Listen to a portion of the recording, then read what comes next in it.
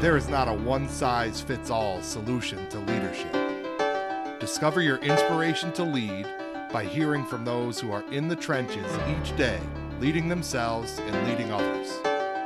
We will learn about their unique leadership style and identify the shared qualities between those who do it tremendously well. Welcome to the Lead with Empower podcast. Hello, ladies and gentlemen. We are back, episode 2 of season 2 of the Lead with Empower podcast. And I'm very excited because we have a true gentleman and scholar joining us today. My good friend, James Lightfoot III. James and I met, probably back in 2004 or 5, I think. You were doing some work in Springfield. I was doing some work in Springfield. We met during the summer program at Springfield College, just a couple times, crossed paths. Yeah. And then as fate would have it, we ended up being flight mates and roommates on a trip to Oregon by way of Arizona, I think. As we both started with the Springfield Renaissance School back in, 07, fall of 07, maybe. We were co-crew leaders, so kind of like homeroom leaders together at the Renaissance School, and having crossed paths with many that are awesome and unique, skilled, complete opposite of me in certain ways, yet very similar in certain ways. So Mr. James Lightfoot III, he's currently the Community Director of Youth and Education Programs for the Urban League of Springfield. James, how are you? What is going on? Dan, thanks for having me today. A lot is going on, there's a lot of things going on in our world. A lot of things have changed, with, COVID-19. So a lot of work and a lot of the things I've been into or usually doing around this time of the year have shifted, so, right now just trying to maintain some level of normalcy in my day-to-day life and, just trying to make things happen, so thanks for having me. Yeah. Oh, you kidding me? Thanks for being on, man. I'm looking forward to this, and I think it's going to be a great time, great listen for everybody. Speaking of change, we're not together in person. We're on the Zoom right now, and you're modeling my hairstyle, which the first time we met, it wasn't like this. No, not at all. So he's going with the cue ball look, ladies and gentlemen, and he's pulling it off pretty well. Yeah, started with the locks, which was, and I can start there, telling you a little bit about myself. Probably back in 2002. Actually, no. Yeah, this would probably be about 2002. In college, I went to Grand Valley State University in Allendale, Michigan. Had to challenge myself. I was experiencing some personal things and were not really making commitments to them. Changing my major every semester, just not really, not really sticking to things like I, should have been as a maturing, a college student. So I made this little challenge with myself is that if I can commit to growing my hair out, I can commit to other things in life. And it started off with this bet to myself. And then throughout that time, I cut my hair several times till I finally, maybe within the next year, my hair was growing pretty fast back then. Not so much now. So challenged myself to grow my hair out, and that ended up lasting for about 8 years. And had, the locks grew pretty much like halfway down my back. Yeah. Until it was time for a new transition, some bad experiences here in Massachusetts, and, really looking to move myself into a more, professional light, and not that my locks are not professional. It's just, it was time for a new look, and I had achieved that goal of, committing to things. Thus, 8 years, 8 years is solid. Yeah. 8 years is pretty solid. It was a pretty strong commitment. And, and that, really helped me to kind of change my focus on things. Hair is a little thing that it just grows. So you don't have to really do anything to it. Mine is keeping it clean and all that. But I made that small commitment that then, kind of helped me focus on some other matters that, needed attending to, like graduating college, right? Whole reason I went there, not to play basketball every day or, hang out chasing the ladies and trying to be at every party. Really there to get an education. So, that small commitment changed some things and got me on the right path, so that, I could be here today having this conversation, and, have all those opportunities that, you and I shared, in the classroom as well, as, in the community. Yep, without a doubt. And you mentioned you did self bets where you lost some money to yourself. Did anybody anybody that was close to you say, James, if you don't cut your hair for X amount of time, did you ever get that external motivator from somebody close to you? No, it was just, I would say like some people were like, I wonder how long you're going to let it grow, or how long are you going to let it grow? When are you going to cut it? Like, so those things, yeah. Not so much as a bet, like I know you're not going to make it, but I guess inside of me, I'm like, all right, this person is asking as if there's an expiration date on my commitment. And so I could say that probably pushed me a little further, like to keep it growing, keep it going. And I'll just share what really pushed me to the edge. And this is probably not the most positive experience I've had in Massachusetts, but I was out hanging with some friends during grad school, and we were at a local pool hall. Yep. And a gentleman came to me and was looking to purchase some drug paraphernalia from me, and then secondly offered some drug paraphernalia to me, and I didn't take it on the basis of my race or ethnicity, but it wasn't the first time someone had requested drugs from me, and I knew they associated the hair with some other activity that I had nothing to do with, but that was kind of like the straw that broke the camel's back. That was like, all right, like something here needs to change, because this instance continues to happen, and it's from people of my same ethnicity, which was like troubling. I was like, all right, how am I carrying myself that would make someone think, because of the hair, I, have access to, or I'm using, certain drugs. So that really was like, the thing that I was like, all right, this has to go. Then I met Dan. This is what the bald head looks like. Right.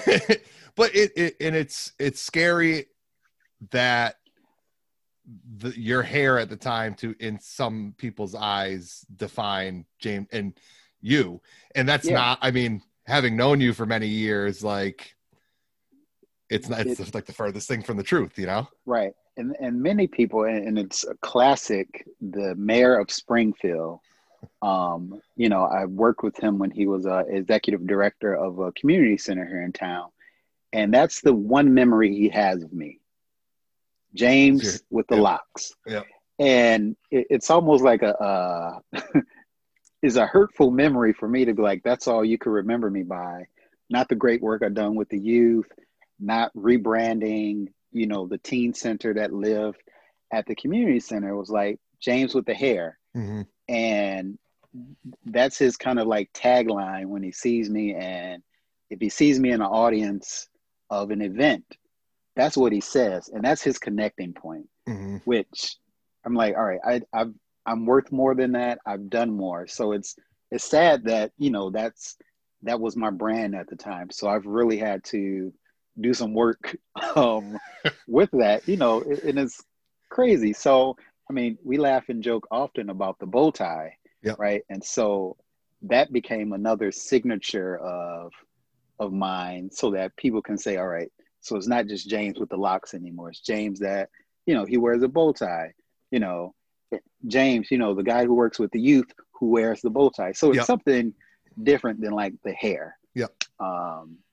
Which, yeah, I think it's still crazy that people can't recognize you for who you are. There has to be something, tied to it. Something physical. Yeah. It's right. And you, ladies and gentlemen who are tuning in, you're going to find out over the next chunk of time that there's much more to James Lightfoot than a hairstyle or a bow tie style. Indeed. However, I will say I had the honor of being in the wedding party as one of James's men there. And on his wedding day, I was the one guy in the crew who did not know how to tie a bow tie. So while I was trying to do everything to support James on his big day, I did have to ask for some support, and he tied my bow tie before the ceremony, and I'm forever indebted. Yes. I have it to this day. It's beautiful. I have looked at it many times, and maybe that's my commitment. Maybe I learn how to tie one for myself. You've inspired me already. We will get you in that bow tie again. I want to join the club. Yeah. Well, hey, James, thanks again, man. I'm looking forward to this. It's going to be a lot of fun. And I just, as we were getting ready for the episode, I thought back to the great times we had when we were, working together at the Renaissance School, and how, felt like two different guys from two different parts of the country with two different backgrounds came together and did some awesome stuff. And I'm going to be excited to hear about it and hear about your backstory and hopefully open some people's eyes to what you're doing up in Springfield right now and in mentoring and inspiring some young men there and young ladies up there. And but we're going to ask you to take a trip back there. So you brought it up already, Grand Valley State University. You left there with a bachelor's in science in public administration. Give us a little of the backstory. Like, how'd you end up at Grand Valley State? What made you, after a couple switches, I'll drop the number down. How'd you end up there? How'd you end up in that major? And kind of at that time, what were you looking to do after your 4 years at Grand Valley State were up? Yeah. And if I can, I'll share the backstory. So I, upon looking to go to college, wanted to study veterinary medicine. And I happened upon an opportunity at the University of Missouri, Columbia, to do an internship my junior year of high school. Got there during orientation, a cow died in front of my eyes. This was the first week of the experience. And, if nothing else makes you sure that a career field is not for you, watching something die in front of you will quickly change your mind. And so I seen that, and never in my mind, thinking about veterinary medicine, did I think about animals dying, right? Yeah. So I always thought about healing them, neutering, dogs, spaying cats, things of that nature. But seeing that cow die really changed my mind. And so going back to my 12th grade year in high school, I had to, think of a new plan. And I had no idea what I wanted to do. So I started thinking of what could I do with animals that didn't require me to have to cut them open or watch them die. Yeah. And so I was like, animal trainer. So doing some animal psychology, something around that nature, right? That would then still keep me in the field around animals and in science. Yep. So fast forward, 12th grade year, mid-semester, my guidance counselor leaves the school without telling us anything. So my transcripts, the applications that I needed her to sign off on were left in her office. I had to scramble because everything I needed was in her hands. Yeah.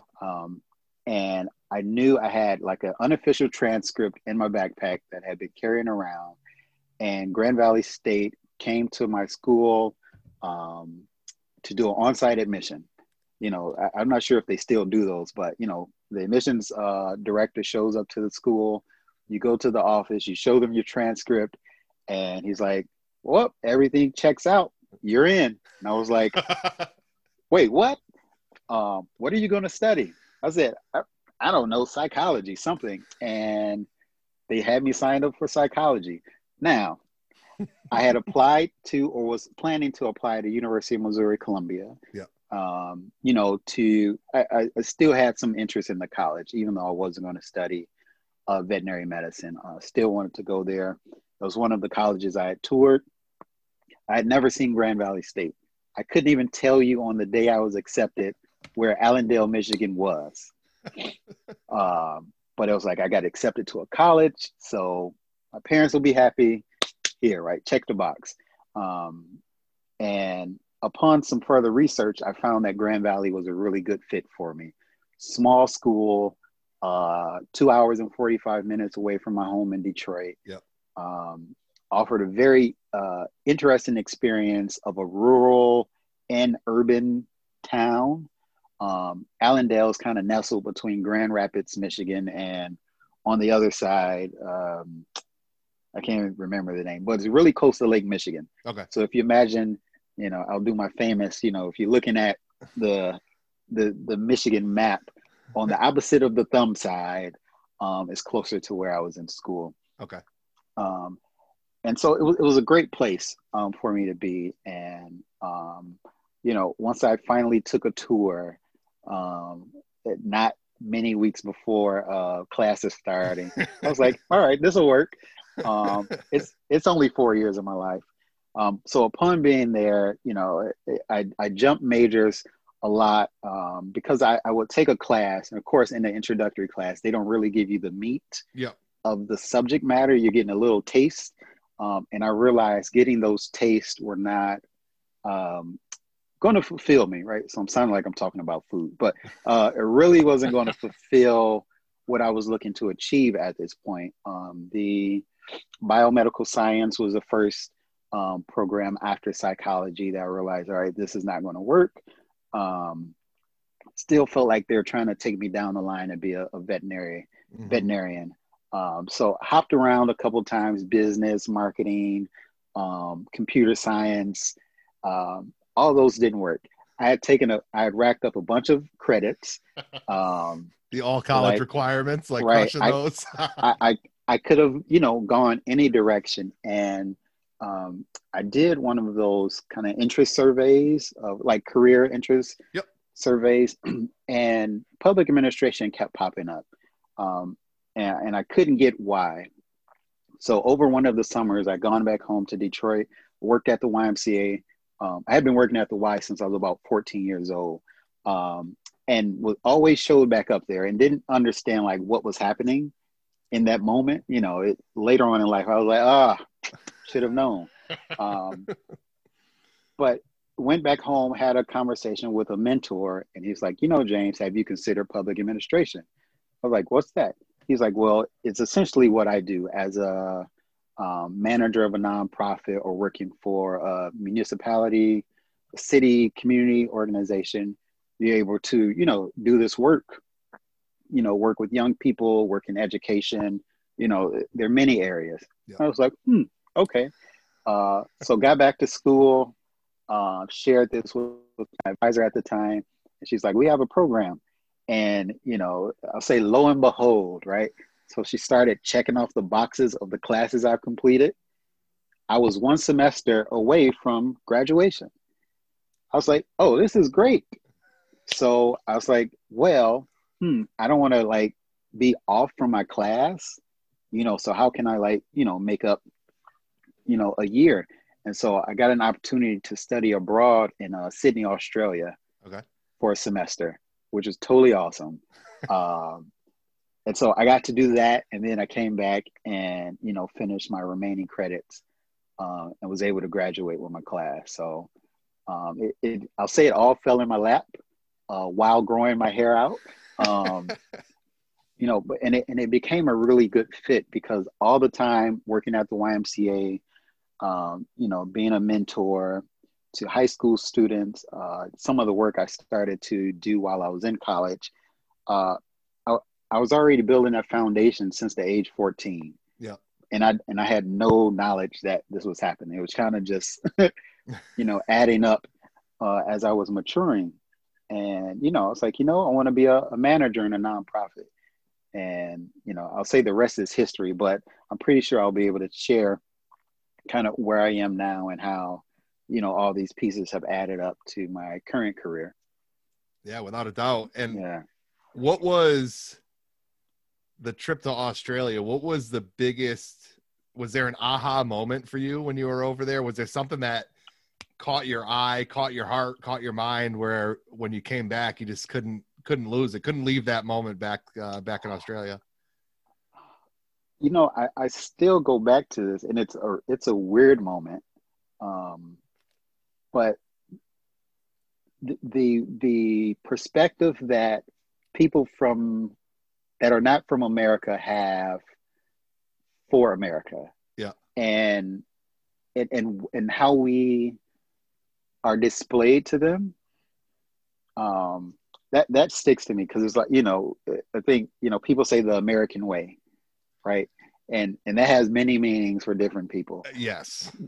But this was during the time, so this is around 2002, 2003.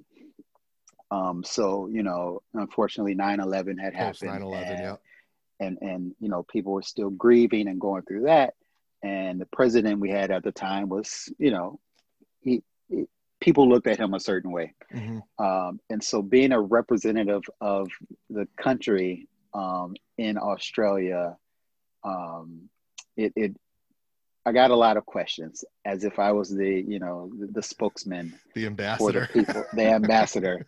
And it was like, yeah, no, I don't, I don't know what's happening. I can't answer for that.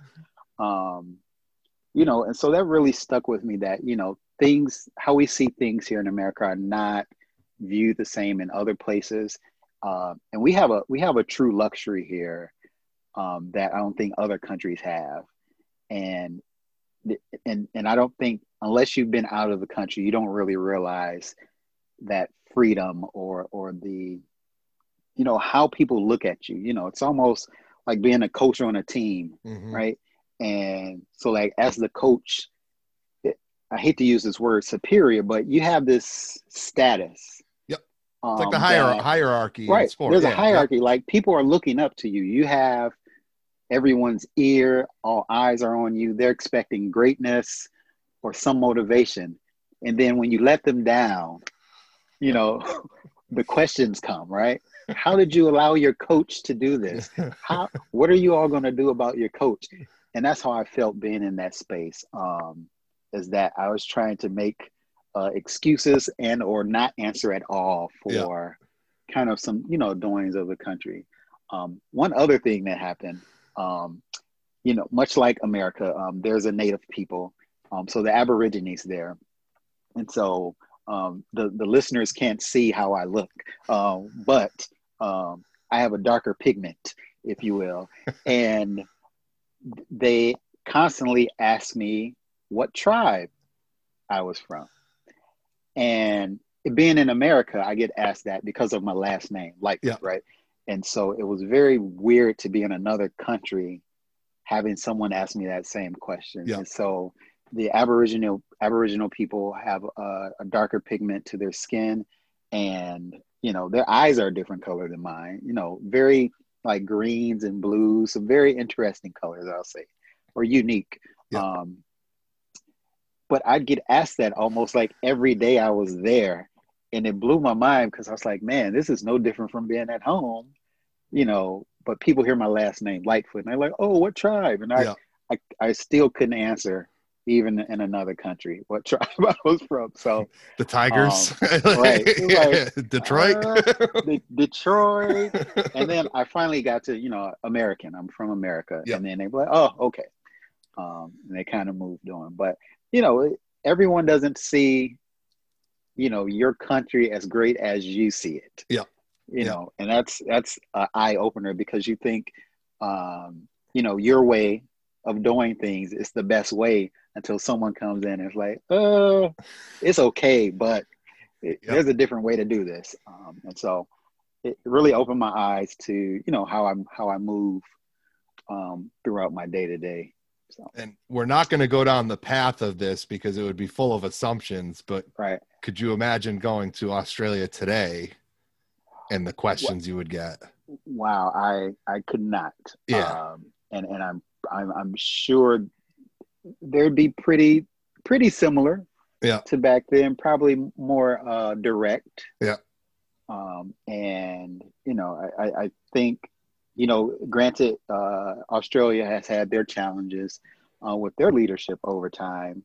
I think it'll be a very similar conversation that was happening, 17 years ago. Yeah. So. I would imagine more intense because the technology now, like the connectiveness of if something happens somewhere, everybody knows about it, versus back in 2002, 2003, right. you were like dialing up AOL to try to. Right. You're still waiting for, information to happen. I think back then LAN, the T1 lines were new. Yep.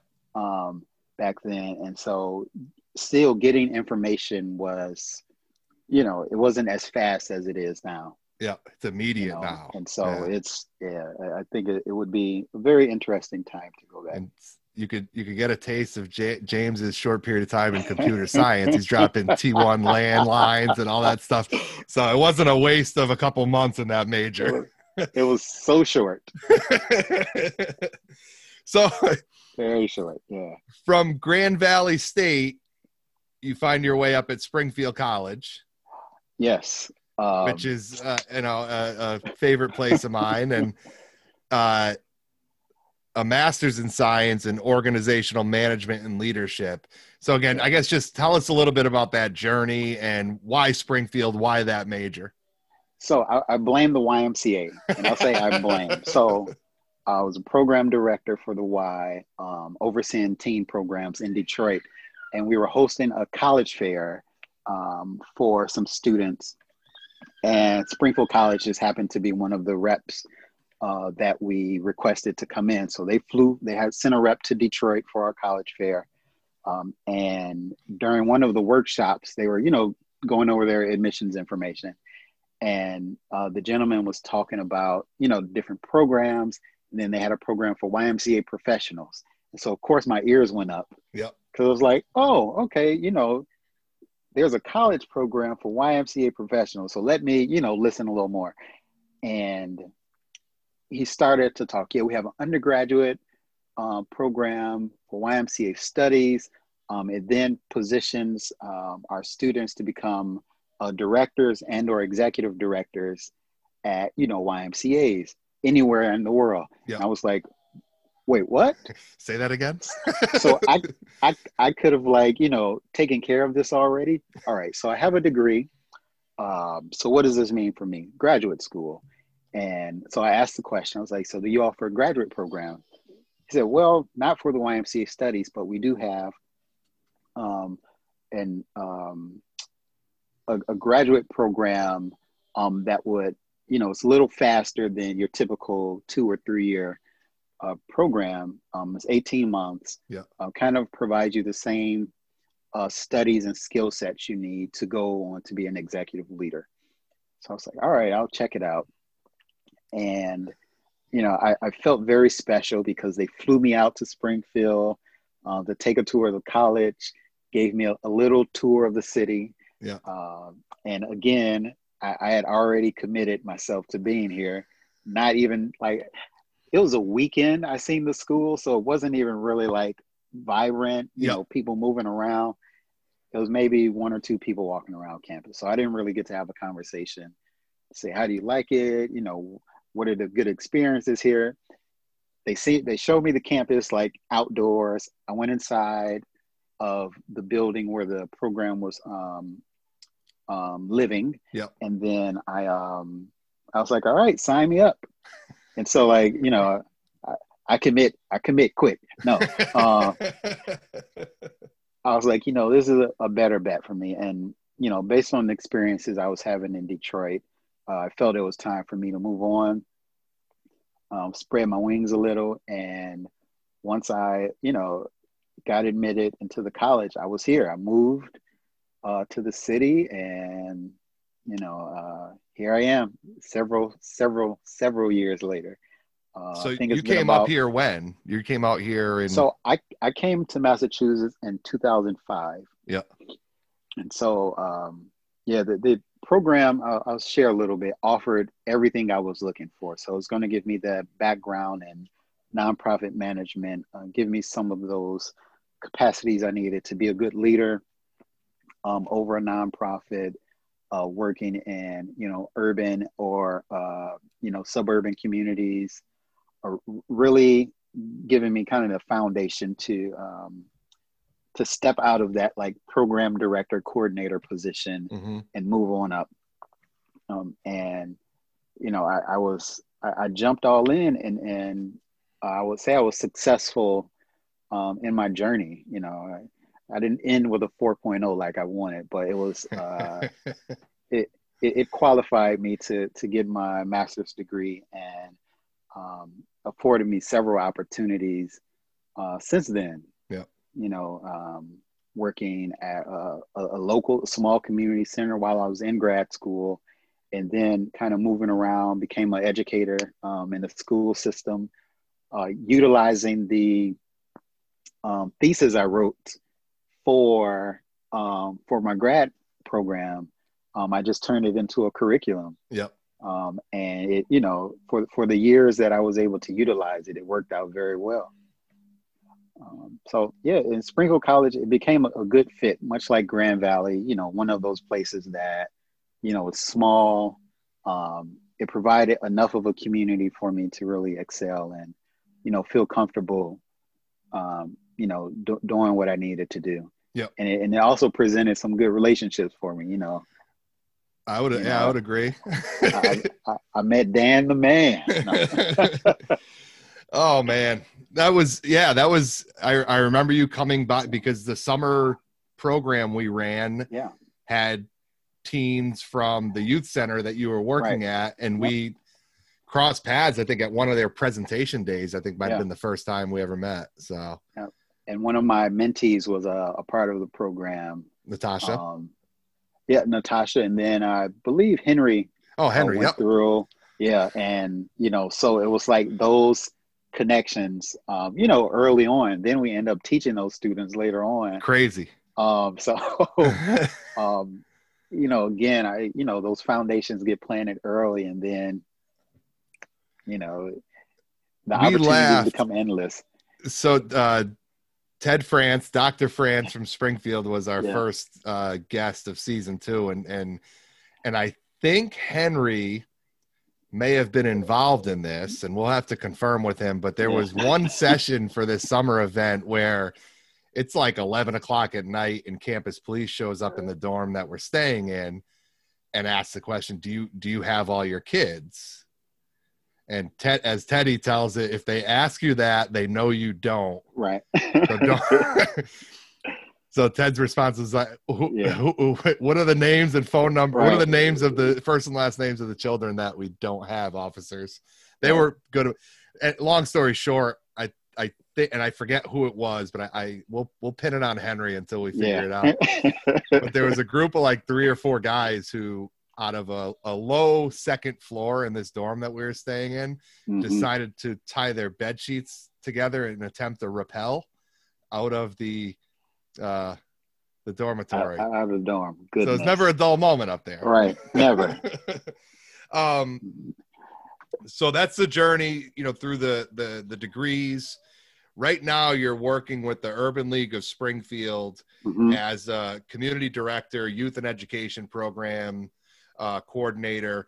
What and it's hard because we're in the middle of this unique situation. Prior to COVID-19, like what was a normal day? What are some of your regular responsibilities as the director of youth and education programs there?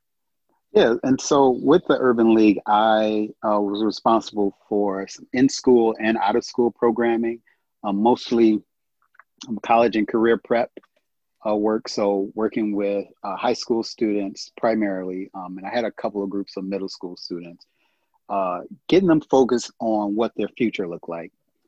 And so I know my program had kind of 2 phases, I'll say, or 2 stages, where I was talking about college prep, getting them ready to think about their future after, high school, secondary school, and then having this career conversation, and not often putting the 2 together, right? So I wasn't forcing the students down the path to go to college first and then start your career. Yep. I was having the conversation separately. So you need these skill sets so that even if you don't go to college, you have the tools you need to be successful.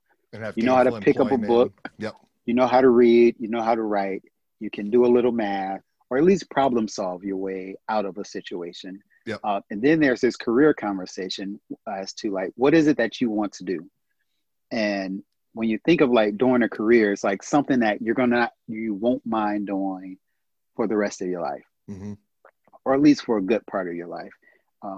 And I always share with them something I didn't tell you here early on, is that on my graduation day, I graduated on a Saturday at 10 a.m. I had no plan for Monday morning. And so if I ever write a memoir, that's the title is going to be Monday Morning. I had no plan. I had all day Sunday to kind of sit and think about what I was going to do with the rest of my life. And then Monday came and I was still working on my plan from Sunday. I'm like, man, I didn't come up with anything yesterday. Let me try today. But I always share with them is that you should always be planning for your career, mm-hmm. no matter what it is, right? If you're in the 6th grade or 7th grade, always start working towards that career. So the skills that you attain, you can start to think about how you'll apply them. Yeah. Right. And so when I'm working with the schools here in Springfield, that's the conversation I'm having. What is it that we're working towards? What skills can we attain today that will help us get to that goal or that career path? And if college is one of the tools that we need to get there, we'll add that in there. Yeah. Or if trade school is what we need, we'll add there. If there's a certificate, we'll add that. If there's something that is standing in between you and starting that career, that's where we fill it in. Yep. We don't make that thing a requirement, right? If you're going to be a landscaper, you don't really need a degree. Yep. Right. So, you know how to use your equipment. You have a good sense of how to acquire business. You don't need a $40,000, $50,000, $120,000 degree. Yeah. Right. You've created yourself a skill set and a trade that you can now use to fund your dreams, if Yep. you will. And so I talk to students about that. So start thinking about what you want to do today. And then we start looking for those skill sets that will be needed. And so that's the majority of the work I do with the Urban League. And then during the after school time, I work with students who are interested in STEM programs. Yep. So science, technology, engineering, math. And then for the fancy ones, the art. I won't say fancy because art is a big I know you're mine, killing yourself right now. No, because they say STEAM is that acronym for that. But my program really focuses on STEM. I have to add the AN, for my own for me to make good sense of what I do. I'll say. In your delivery method, right? Your delivery method of content adds the A. Everything is art, right? The art of speaking, the art of sharing information. How I draw on the board.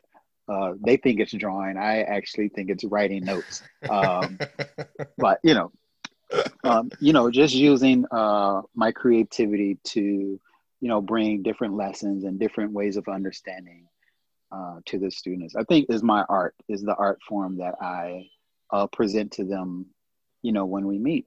Yep. So I oversee those programs, really helping them to identify a career path. Yep.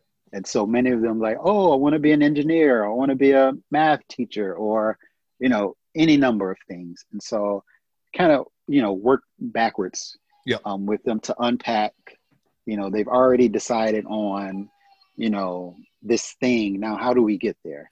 And so we kind of work through those steps. And it's a great what you just described in my mind is a great quality of leadership and how to teach leadership is like, hey, set this vision for yourself, and it might change, right? As I think and it has for both of us. Like I'm doing something different than I went to undergraduate for, and you are to some degree. Yeah.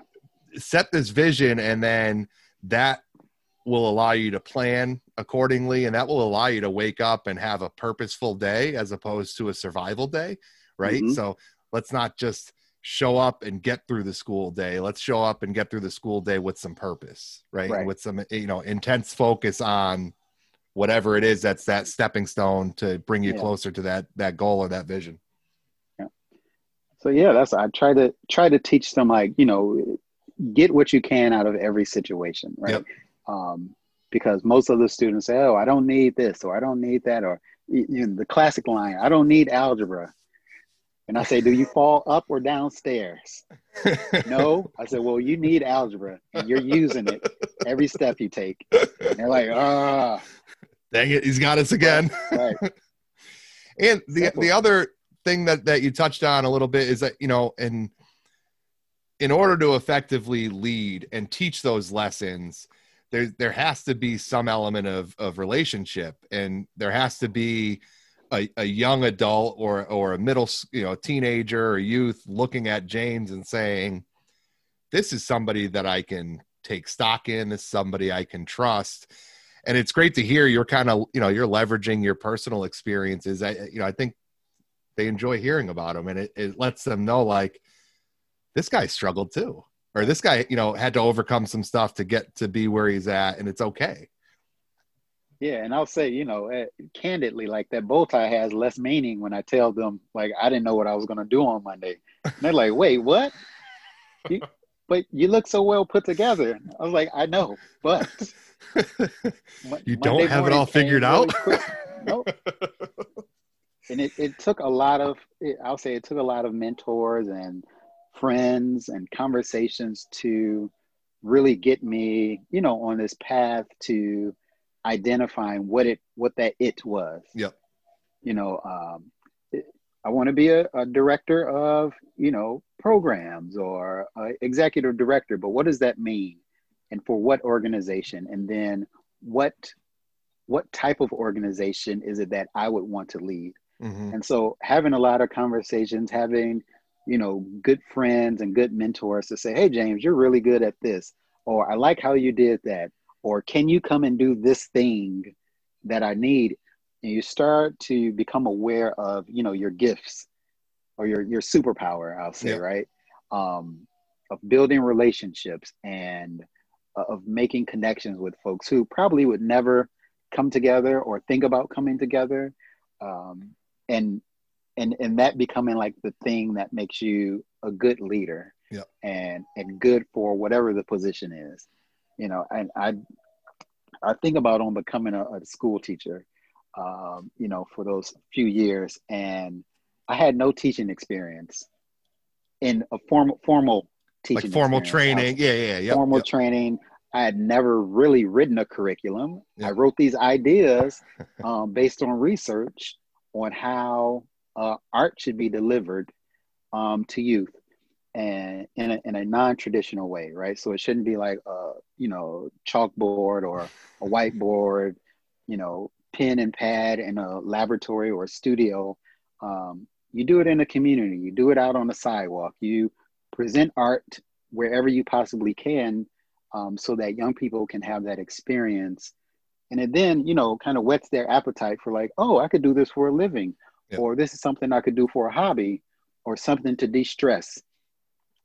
And, I use, I wrote this long paper or book, if you will, and showed it to the principal at Springfield Renaissance.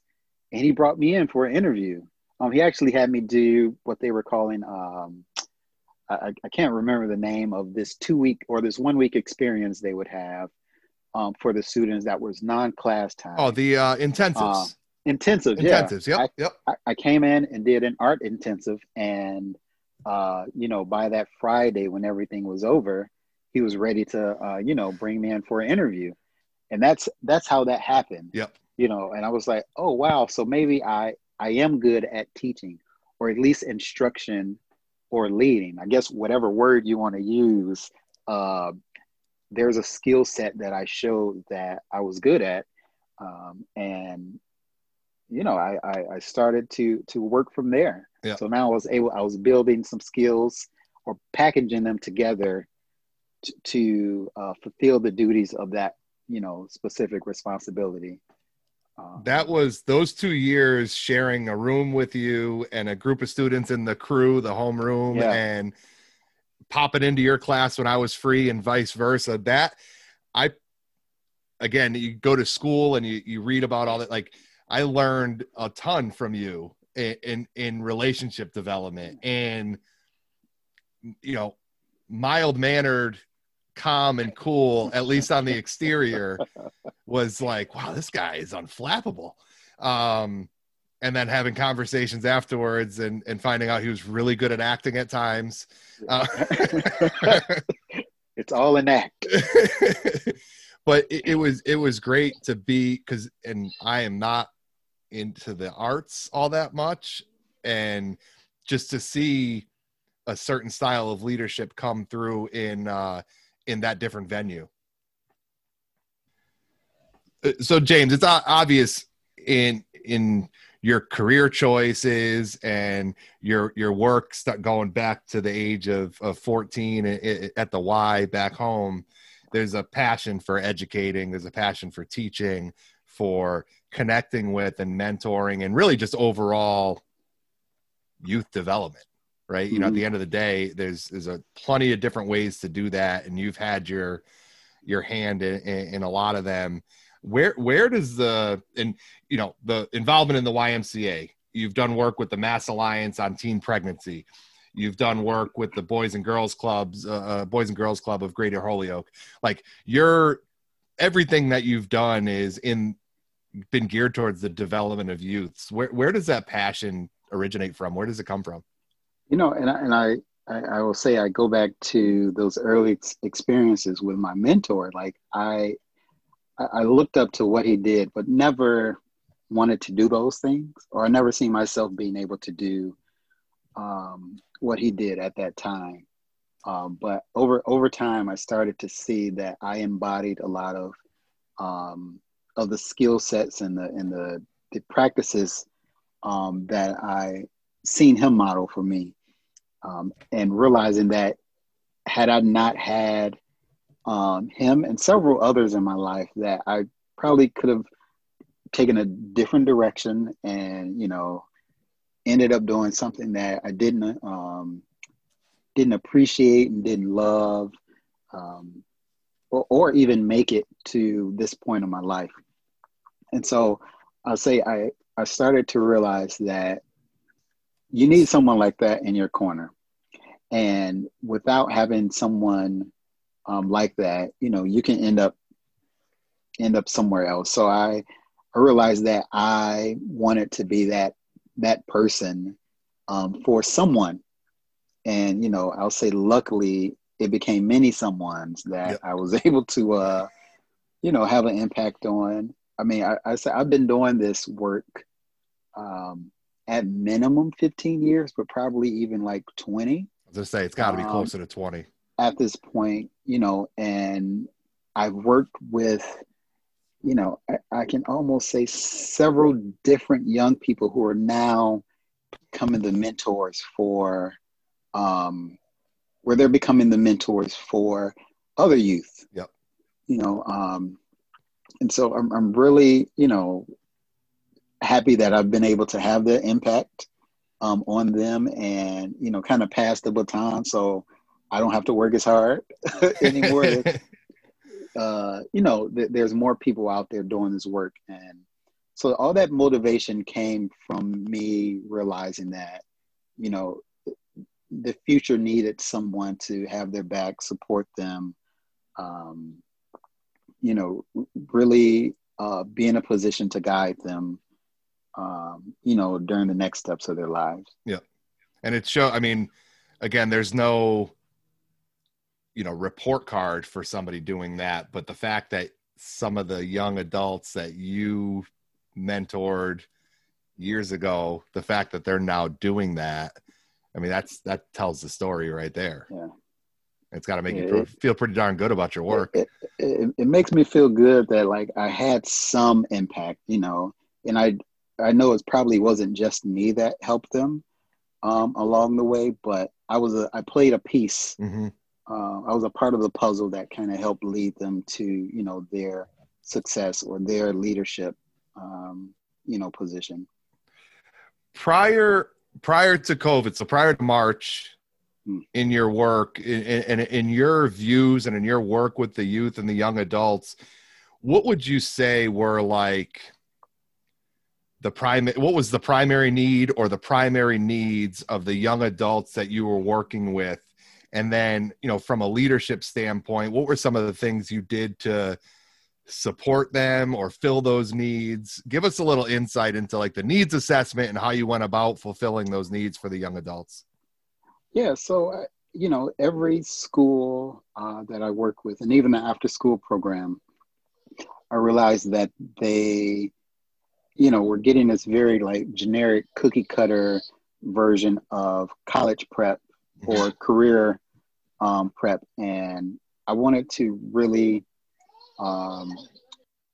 We have a live audience here today, so it's good. Yes, I really wanted to, you know, kind of help prepare them in a way that fit their needs, their personal needs. And so, you know, once a school allowed me to come into their doors, or the young people showed up to my program, I would ask them, you know, what they were preparing for in their future, or, you know, what are some things that they wish they'd known about, you know, the next steps of their life. And so it's a real kind of live, you know, needs assessment, not with a bunch of questions, but something that they could, you know, kind of point to in the moment. You know, and many of them start off with, I want to know more about college. Yep. And for me, I'm like, oh, this is starting from A, right? So I can start from the ground and work my way through, you know, the rest of the experience. And I'd always start with the various types of colleges. Mm-hmm. And that, you know, the 15 minutes I would spend giving different descriptions and examples of the types of college would blow the students' mind, right? Because they're like, wow, I didn't know that existed. And I didn't know, you know, there was a difference from a university and a college. Yeah. And I didn't know, you know, a trade school or a technical school were different from, you know, or private or public or rural or suburban or urban. So you had a blank canvas.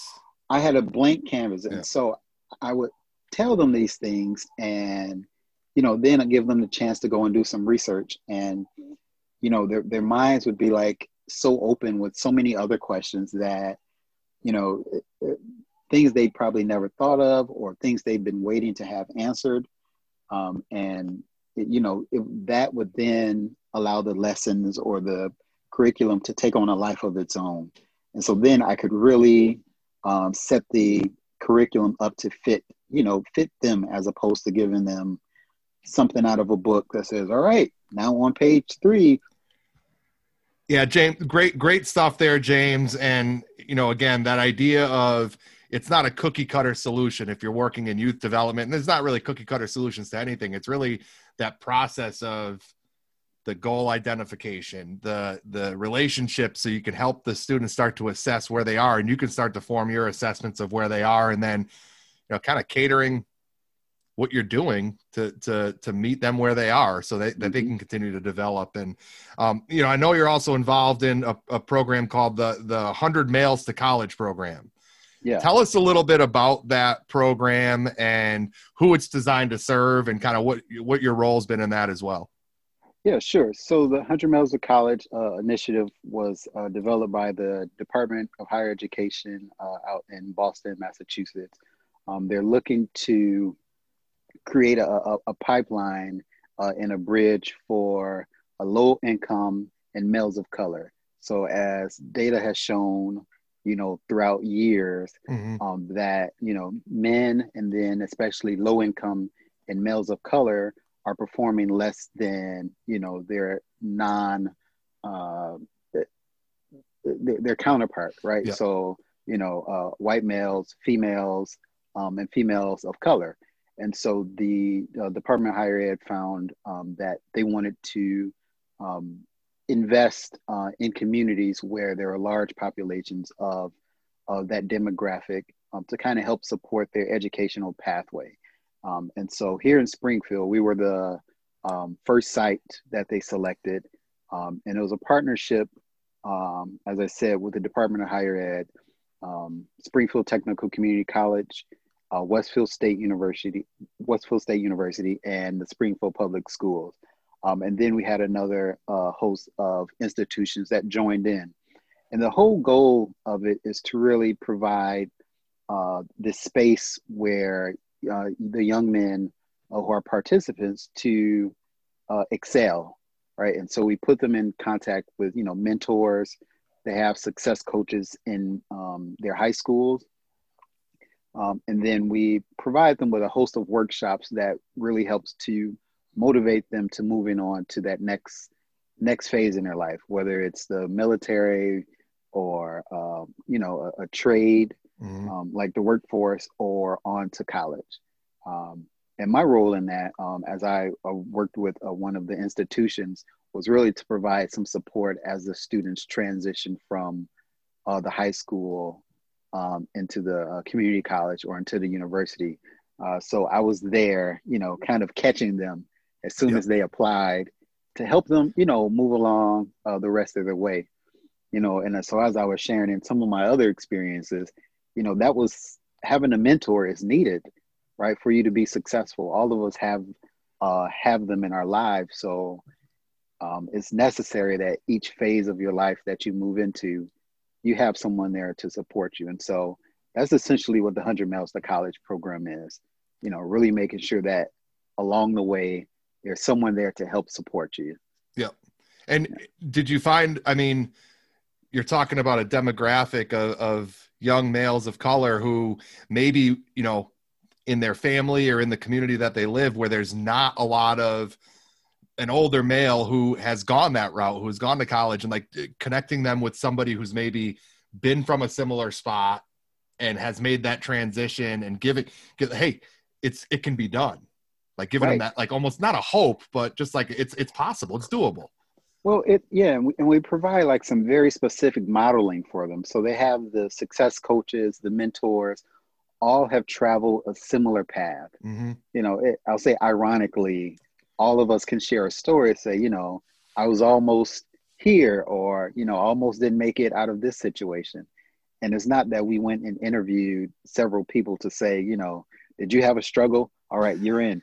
It just happened, that a part of the experience, you're a person of color, you come from a low-income background, you're first generation college student, you're probably the first in your family to graduate high school, you come from their same community, so you kind of understand the experiences they're having. So any of those, boxes, if you will, fit what it is that those young people need a model for. Yeah. And an understanding that you can make it out of whatever the situation is. Yeah. That's so great. It's a lot of providing hope, but also letting them know that, what you're currently in is not a place where you're stuck. Yeah. It's not a definition. Right. Yeah. Yeah. So we've touched on like the needs assessment and kind of some of the work you've done prior to COVID-19. Mm-hmm. And then, obviously in March, the it was flipped upside down a little bit. And, during the pandemic and the stay home, stay safe order, we also have this racial discourse in the country. And, you and I, it was probably back in March or maybe early April, we had a great phone conversation. It was an hour long on the ride. Yeah. And just, from my vantage point this year, it's been like, this stuff has been happening for a long time. It's wrong. It's sickening. And this year though was the first year where it felt like truly palpable in your face. Like this just happened. And immediately it's all over social, it's all over the internet, and the outrage starts, and the tension begins. And so you have this going on. You have, again, COVID-19, you have kids stripped away of like their social connections with peers and with some of those adult role models that are so critical. How has COVID-19 plus, and it's a big plus, how has that impacted their needs?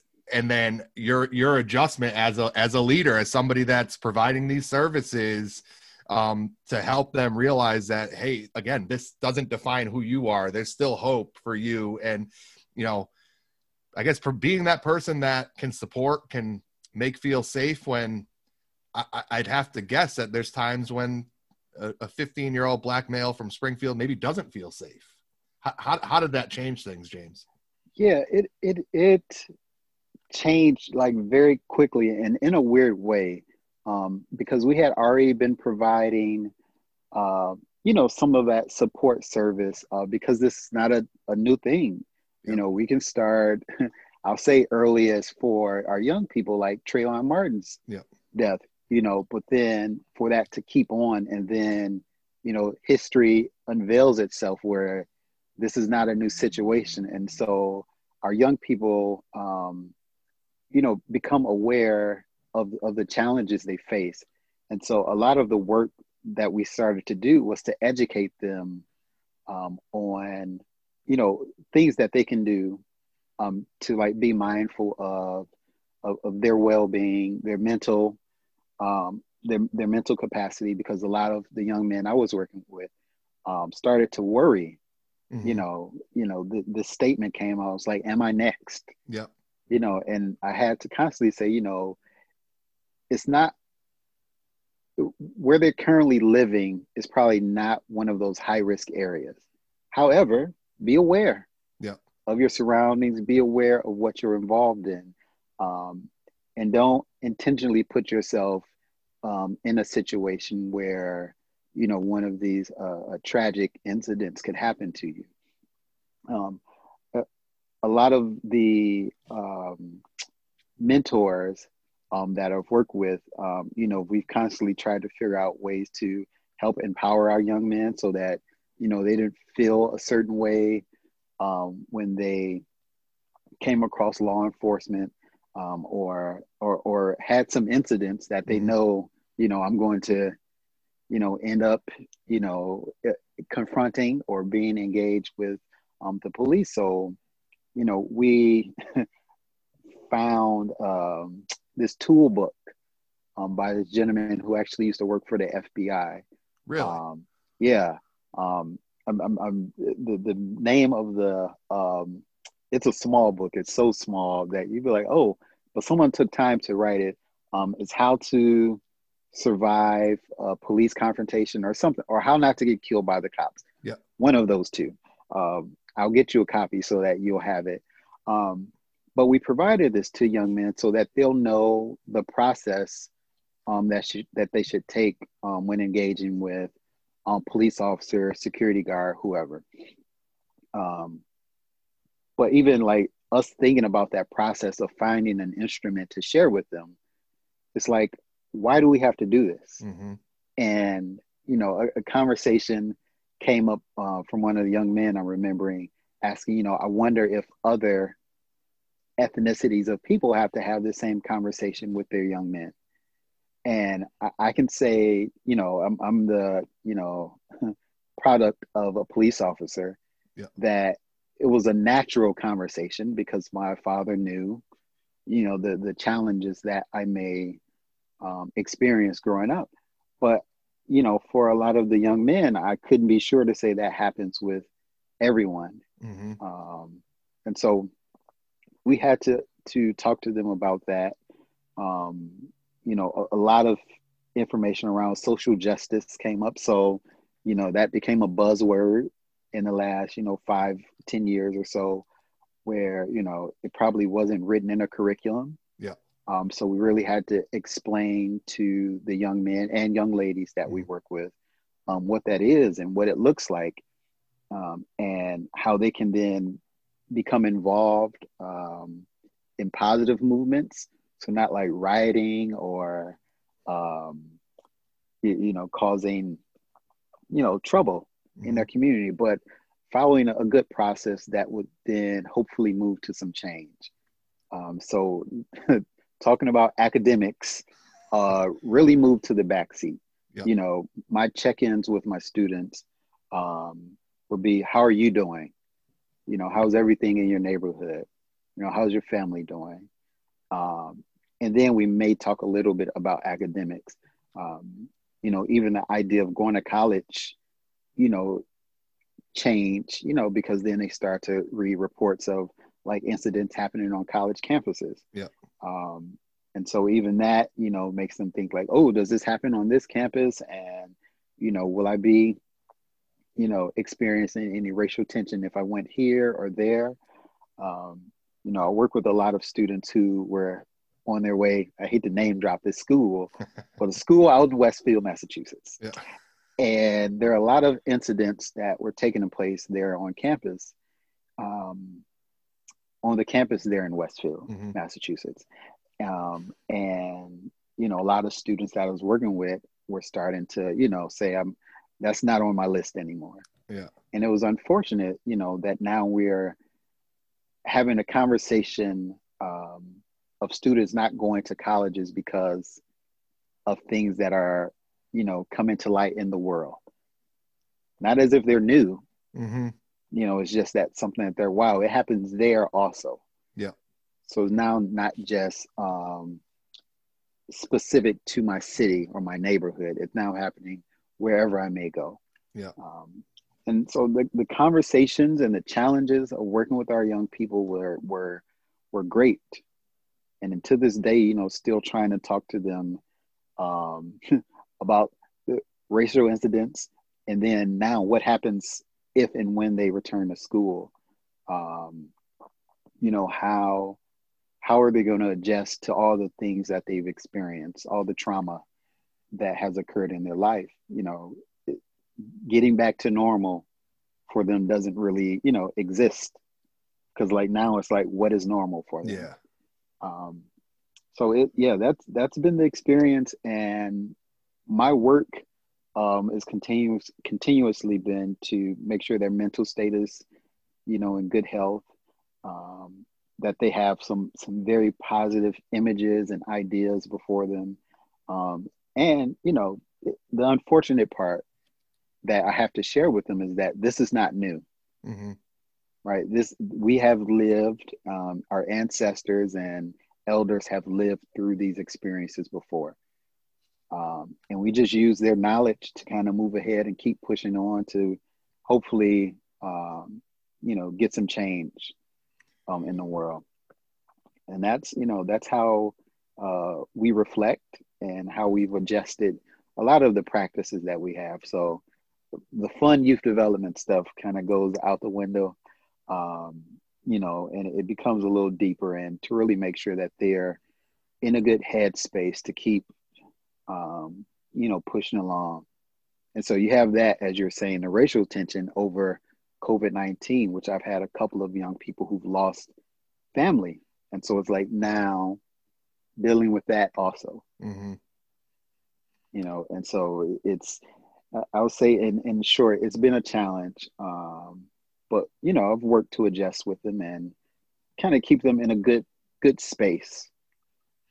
And it's, you know, again, you're talking specifically to young black males in Springfield.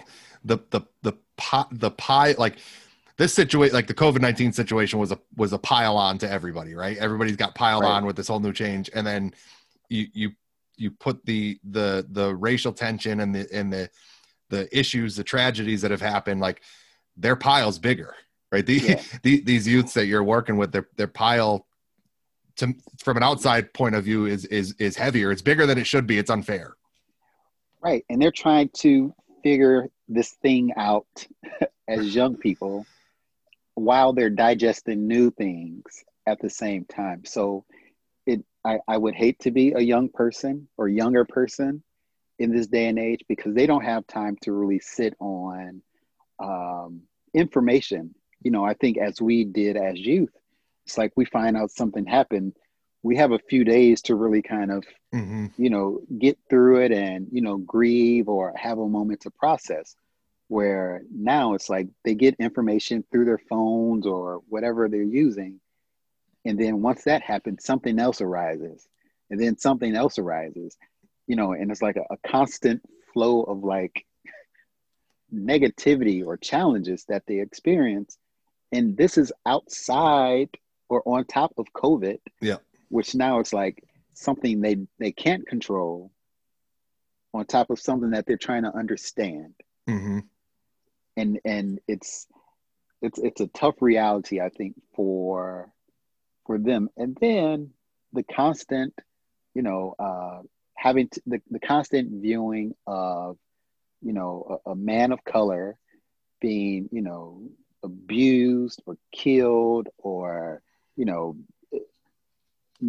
mistreated on TV and then replayed hundreds of times from different angles does something, to that mental state.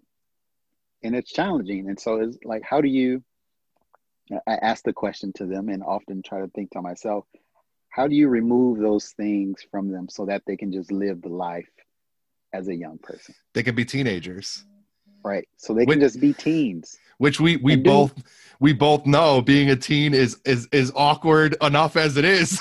Right. Like not trying to make adult decisions or process adult situations. Yeah. And here in Springfield, there's a group of young people hosting a protest march to the police station. And then adults, help to support them. But I was just thinking as a young person, granted, probably things like this to this degree were not going on. Mm-hmm. I wouldn't have had that mental state to want to lead a protest. Yeah. Right. Or even the need to. Like, I think that's the other challenge is that our young people now are in a position where they have to step up into leadership roles mm-hmm. for several reasons. One, because they don't see the leadership there, so they feel like they need to take it on. There's a void. Or the leadership that's there is not moving at their speed. And, so I often think of like, people who play chess and checkers, right? People play checkers really fast, right? Because they just want to win. Whereas chess is a process, yeah, right? It's a mind game. You're trying to strategize each move so that, you can really get the best outcome as possible. And a lot of our young people are going into certain situations playing checkers. Yeah. Because they want the win. We want our voice heard now. We want to get our message across today, as opposed to figuring out, the long game. Mm-hmm. So like, what can we do now that'll move us to this place where we really want the change to happen?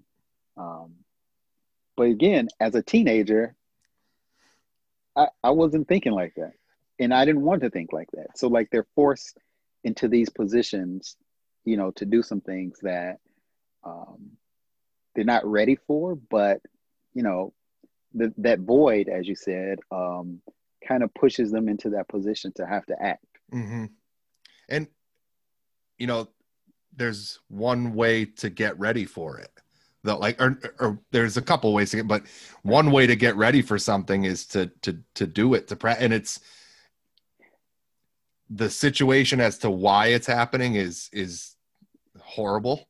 Yeah. But the fact that young kids or young teens, young adults are stepping up, it's gotta provide some light to say, hey, when these teens are now in a position where they're young adults and they're in their 20s and 30s and they've had this early life experience that was born from tragedy, multiple tragedies, right? And they went out there and they did something that was positive. They didn't do something that was destructive.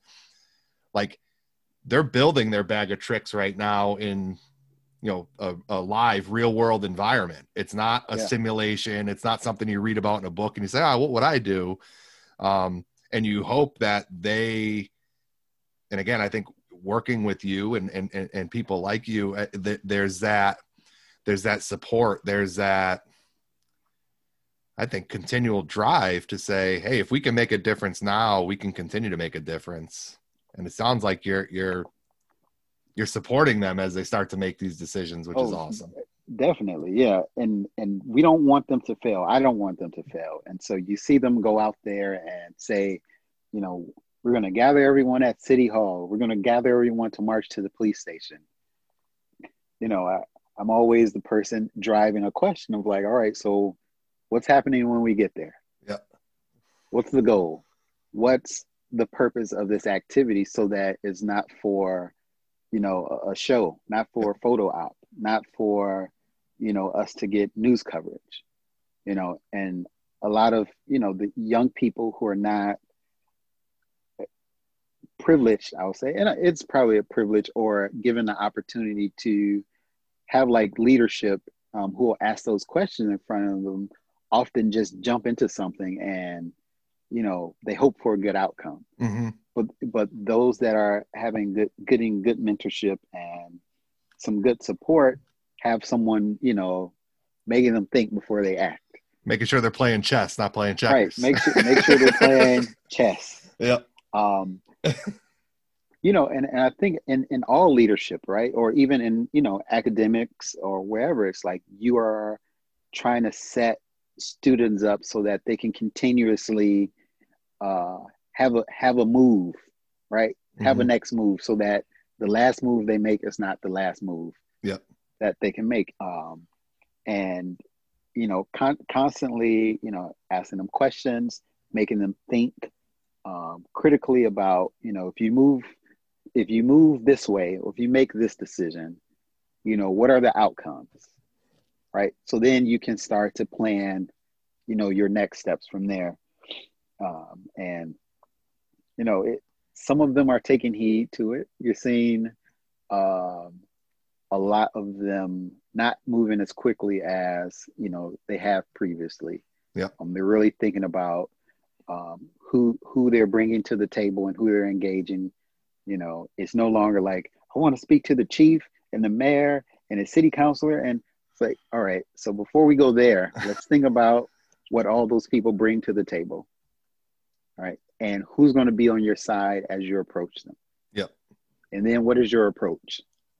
Right. You're not going to, you know, go into their office or send them an email or post on, you know, social media, you know, how badly you feel about them. Right. You go in there with a strategy of like, you want to have a conversation. These are the things you're concerned about. This is how you would like them to address them, unless they have better recommendations, and you go from there. Yep. Right. And the strategy becomes like, how can you get them on your side so that you can still get the win? Becomes it's the influence. It's not right. Just, you know, pointing fingers and making demands. I wish more I'm going to say it, more adults on social media practice exactly what you just talked about. Is you can rip the mayor on Facebook, the I live in this town Facebook page. Right. You're venting. Right. As opposed to having a conversation. Yeah. You know, to say, all right, this is what I'm seeing from my perspective. You know, you probably don't see it because of your perspective. Yeah. But this is where we can meet and share our perspectives, and then form some solutions that both of us can live with, and hopefully can improve our community or our network. You know, and that's a lot of the young people are often thinking about themselves, right? As opposed to thinking about the entire community they live in, right? So they're not thinking that the decision they're making is going to impact their community. They think it's all about me. Yeah. Until someone, you know, says, well, you know, if you do this, you know, if you do this and the light is shining on you, now your whole neighborhood is going to have the light on them. Yeah. So have you prepared those people, or have you brought them along, you know, so that they're aware of what's about to happen? Mm-hmm. Right. Because I hate to use the term lone wolf. So let's find something else, right? So if you're singled out, and doing something kind of rogue and on your own, but then they're going to find what you're connected to or who you're connected to. There's all those residual Right. effects of All it. the, Yeah. all the wave, right? Yeah. So like what else is going to be impacted as you make this one movement? And so a part of your strategy is to say, all right, how can I do this that will have a positive impact on all those that are connected, or all those things that are connected? And we see this, in the media often, someone makes some off-color comment and it ruins their career. Yeah. But then, if they start to pull it back, they start to see all the other things that are connected to this person, and it then impacts other people's careers. Yeah. And, we never know. So making sure our young people have the tools they need and the right support so that they're making the right decisions, so they're able to make some change. And one thing, James, I've always admired about, either working alongside of you or just in our conversations that have been outside of the school hours or, on car rides, 6-hour trips to Baltimore is that you set an expectation, you set a standard, and the attitude with, as long as I've known you, has never been, well, geez, I got to lower this standard. It's been more about, hey, what can I do, or what can we do as adults, as supports, people who care, to provide, whether it's get on my back and get to that standard, or work with each other and get to that standard. That's one of the things that you do extremely well is, I think it just comes down to relationships, reading the room, and being fluid enough to provide the resources and the connections, and to help them, meet and exceed the standard. And it's one thing we've probably both learned in our work in education and working with youths is they'll meet a tough standard. Oh, yeah. If the support's in place, if the community's in place, if the mentorship is in place. And, it's always something I've admired watching you work. Right. Yeah. I appreciate that. But, people see themselves in others. Mm-hmm. Right. And so, you see those, those things in me because you access them, or you attain those things as well.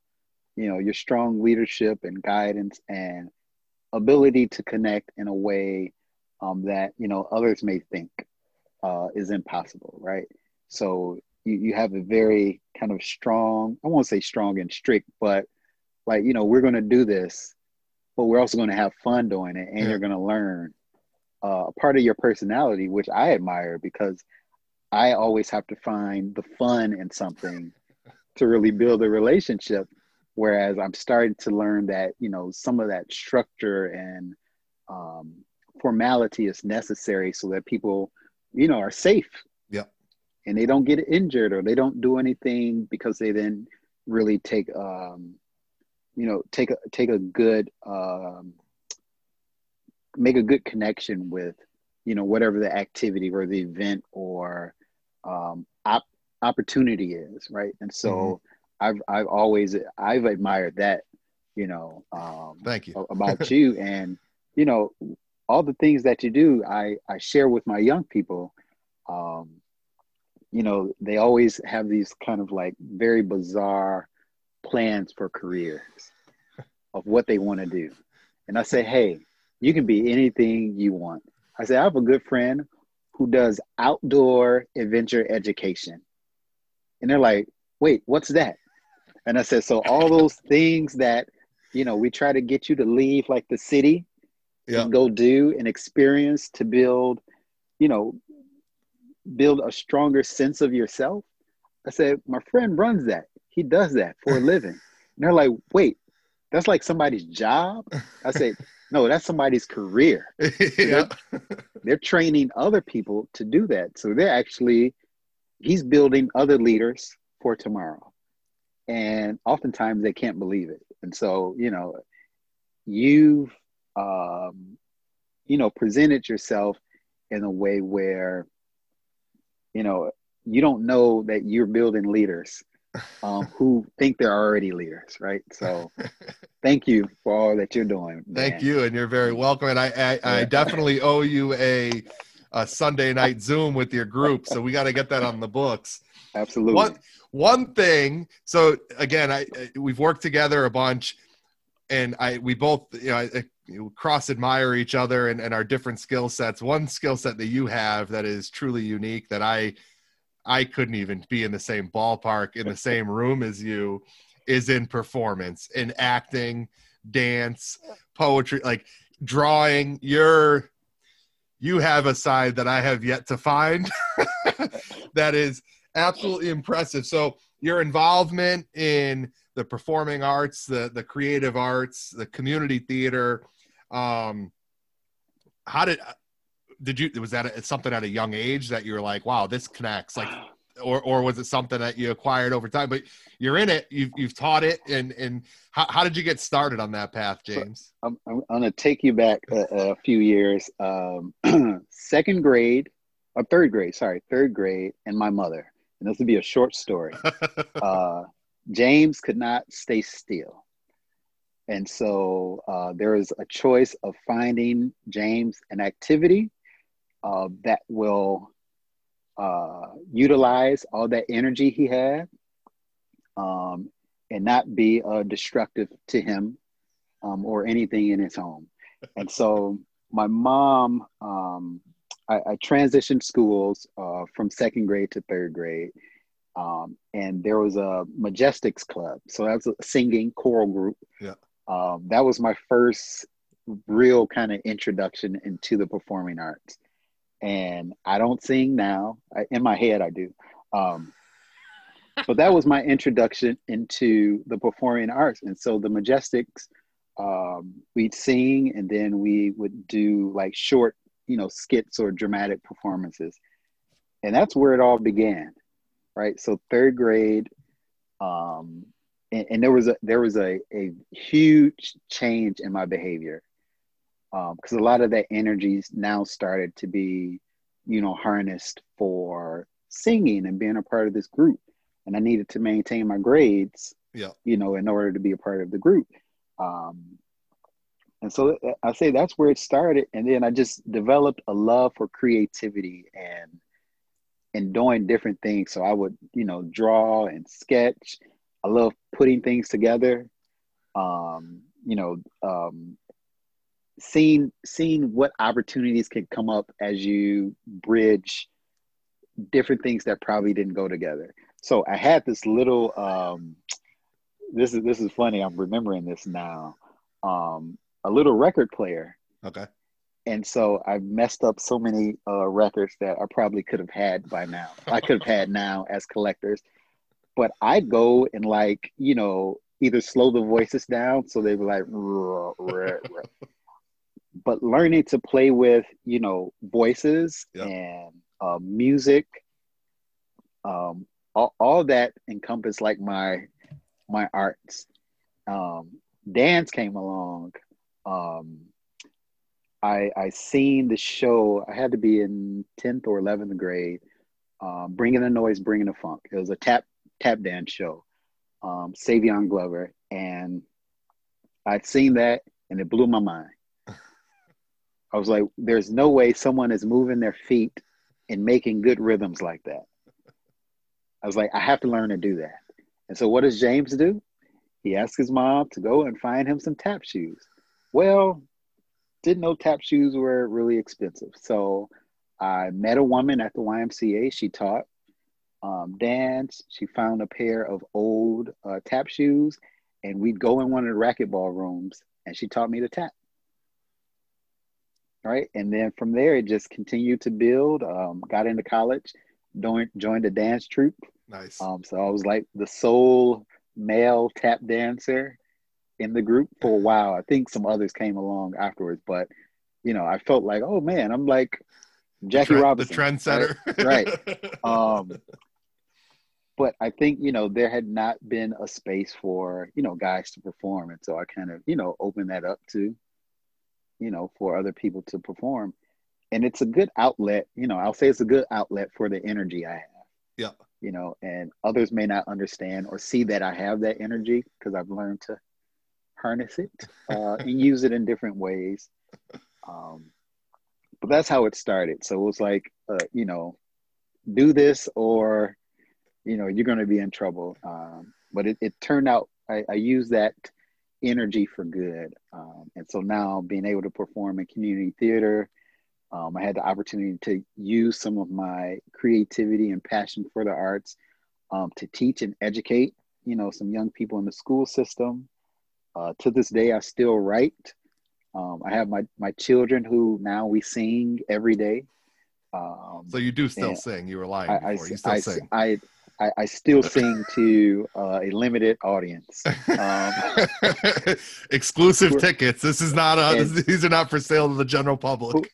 Who are too young to judge me yet. There you go.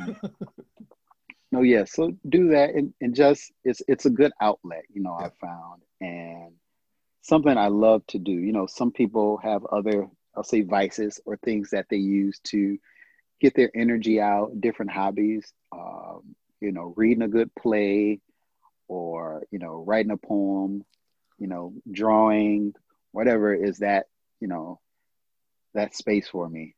I've yet to,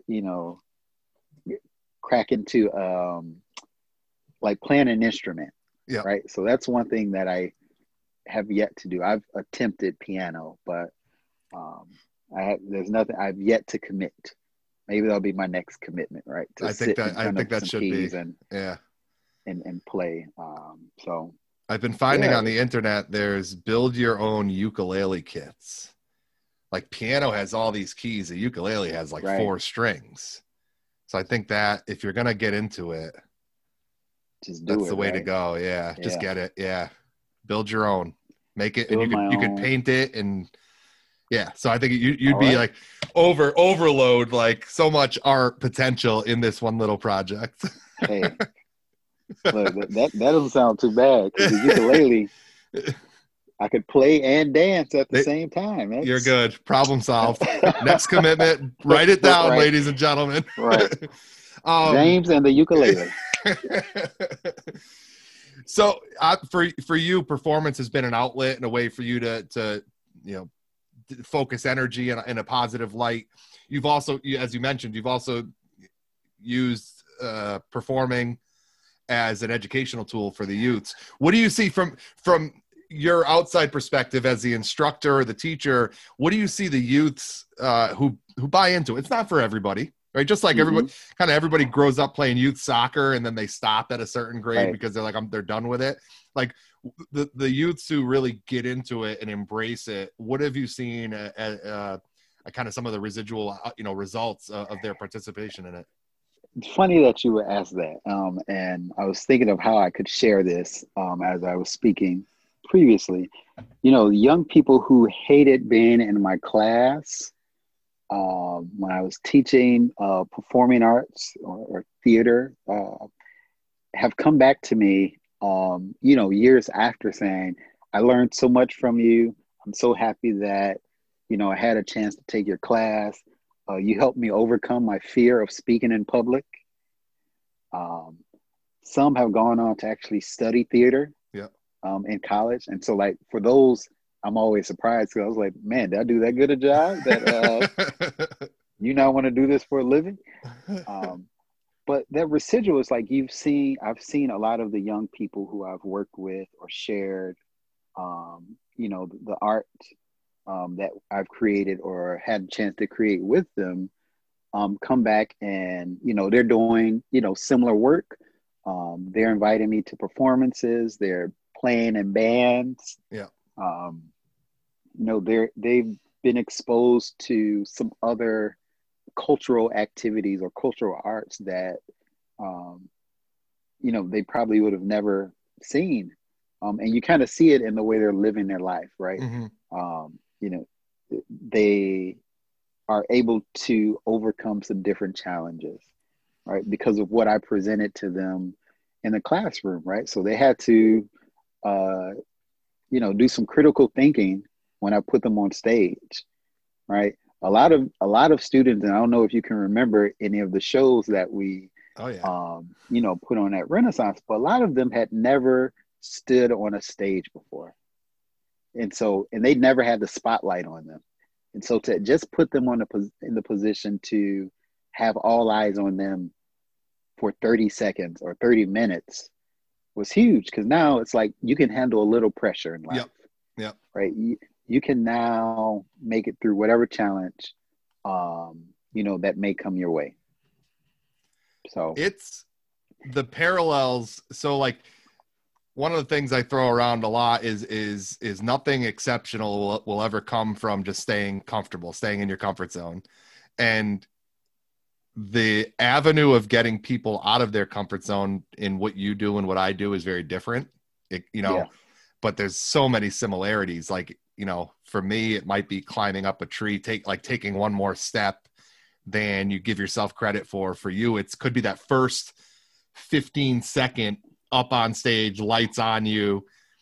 And then there's these parameters that we have set in place where we know there's not real risk involved for the youth or the teen or the student, but in their mind, it's super risky. And for them to put their toe in the water and start to venture out of it and then come back in after the fact, whether it's after completing a 50-foot climb and being lowered to the ground, or their 30 seconds front and center, they realize I'm all right.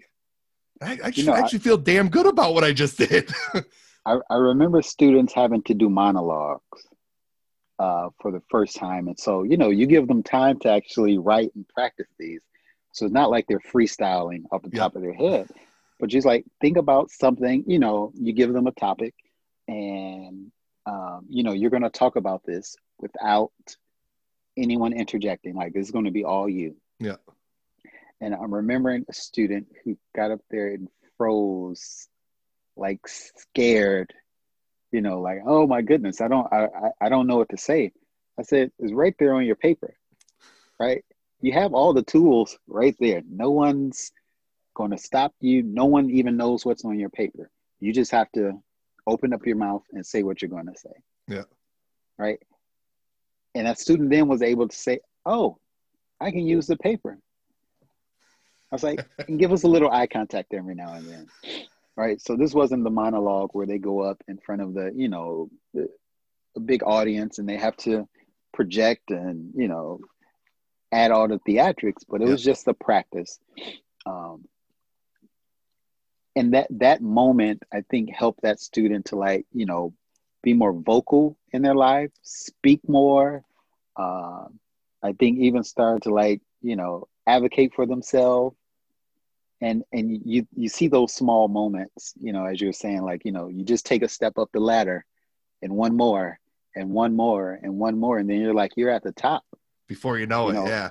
Right. And in the theater world, it's you get through one sentence and then just say the next one and then the next one. And before you know it, you're done. Yeah. Right. And you're receiving all the kudos and support because you made it to the end. And none of that would have ever happened if you didn't just try it. And so a lot of, what we do in theater is just getting people to try things. Just start. Take a step. Say the first word. I used to love at Renaissance when we got to do these together, the student-led parent conferences. Oh yeah. Those are the best because and I think we had a freshman crew the first year, ninth grade, and we show up to this student teacher conference where normally it's or parent teacher conference where the teacher and the adults talking and the kids just sitting there arms crossed when is this going to be over? And what the school had set up was the teacher really didn't say much. Student, talk about what you're doing, why you're doing it, how you're doing, where you're struggling. And to see some of their faces in the first 2 minutes just stare at us and be like, when are you guys going to take over? And us, exactly, not shake our head, no. And that's a part of that, that skill you build in, that's an art form, I'll say, right? And so you're preparing students to speak and advocate on their own behalf. Yep. And I'll say that's something that you do have to teach. Otherwise, they're expecting for someone to always speak for them. And so a lot of what was coming through theater and the arts and even, physical education is giving them like this strength, um, and ability to really like make those steps they need to, become good leaders or good advocates for themselves. Yep. You know, um, it, I'm thinking back on those moments. It's like we were preparing, future leaders, truly. Yeah. The job in, interview. In two courses that may not have, no one would ever consider to be, it's not math, it's not a science, it's not an English. It's not essential. But, right.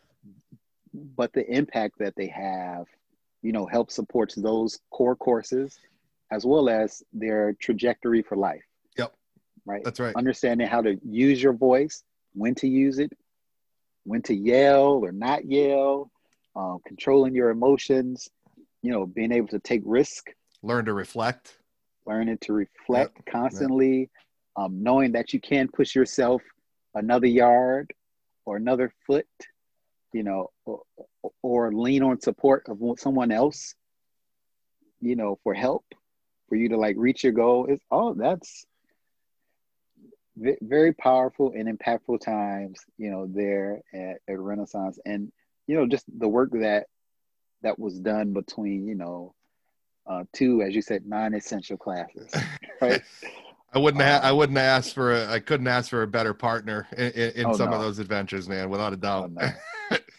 Hey, ladies and gents, this is James Lightfoot, a true gentleman and scholar, great buddy up from Springfield, or he's up in Springfield, Mass, by way of Detroit. Yes, we're on the home stretch here of James Lightfoot Leads with Empower. We have some quick hitters here, James. Rapid fire. All right. On your toes. We're going to stay in the performing arts theme right now. If you had to cast yourself as a star in a movie that has already been out, what is it? And why? What is it? What role are you taking? The movie?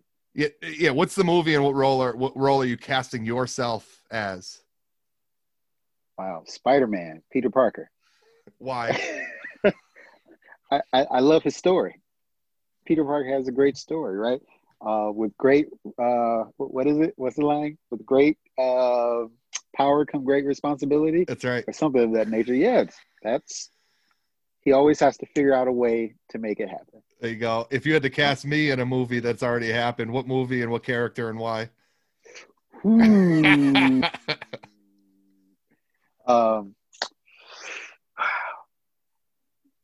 that's a tough one, Dan. I watch way too many movies. Let me think of one real quick. I will put you in Batman. As Batman? As Batman. Oh, man. All right, I'll take it. Sign me up. and the good Batmans, not all the, really, really dark ones, right? So we gotta not Ben, as long as it's not Ben Affleck Batman. No, I'm good. We'll put you in the first Batman. All right, Keaton. I'm good. That set the tone. All right. Childhood inspiration and why? Childhood inspiration. I would say my father. He played a very key role in, my upbringing. I always seen him working. Oftentimes I didn't know what he did for work. He'd leave home in like regular clothes. He'd come back in a uniform, and I was like, all right, I don't know what he does because he's always in something different. Maybe he's Batman. My dad is Batman. No. But later learning, like he always worked. He always was, making a way for his family. And sooner my younger brothers came along, so. He inspired me. And that's, I think to this date, I work, incredibly hard or always trying to do something to make the world better. Yeah. So he's a police officer. He retired after 26 years from the Detroit Police Department. So he put in some time there, trying to make the world a better place. Yeah. Well, you're doing that for sure. You're living up to those. You're filling those shoes. I'm trying my best. Someone who inspires you now as an adult, and why? Besides Dan Jaska, Oh, stop it. I'll take this to and this is not like a candid response, but like the young people that I work with, Mm-hmm. A lot of them teach me actually more than I probably could ever teach them. And so I credit all of them. If I could name all, 200-300 of them, we don't have that much time, but all of them inspire me to like keep going. Mm-hmm. They're my, reason that I have to keep pushing on. Every moment, every second I get with them, I'm like, all right, this is why I'm doing this. I have to keep going. None of them have reached the point where I'm like, my job is finished. Right? No. They keep the fuel in the tank. Right. So Teddy France was our first guest for season 2, and mm-hmm. he talked about as a leader, and I worked with him as a student, as his graduate assistant during summer programming, and we've worked together on some events after, in my professional career.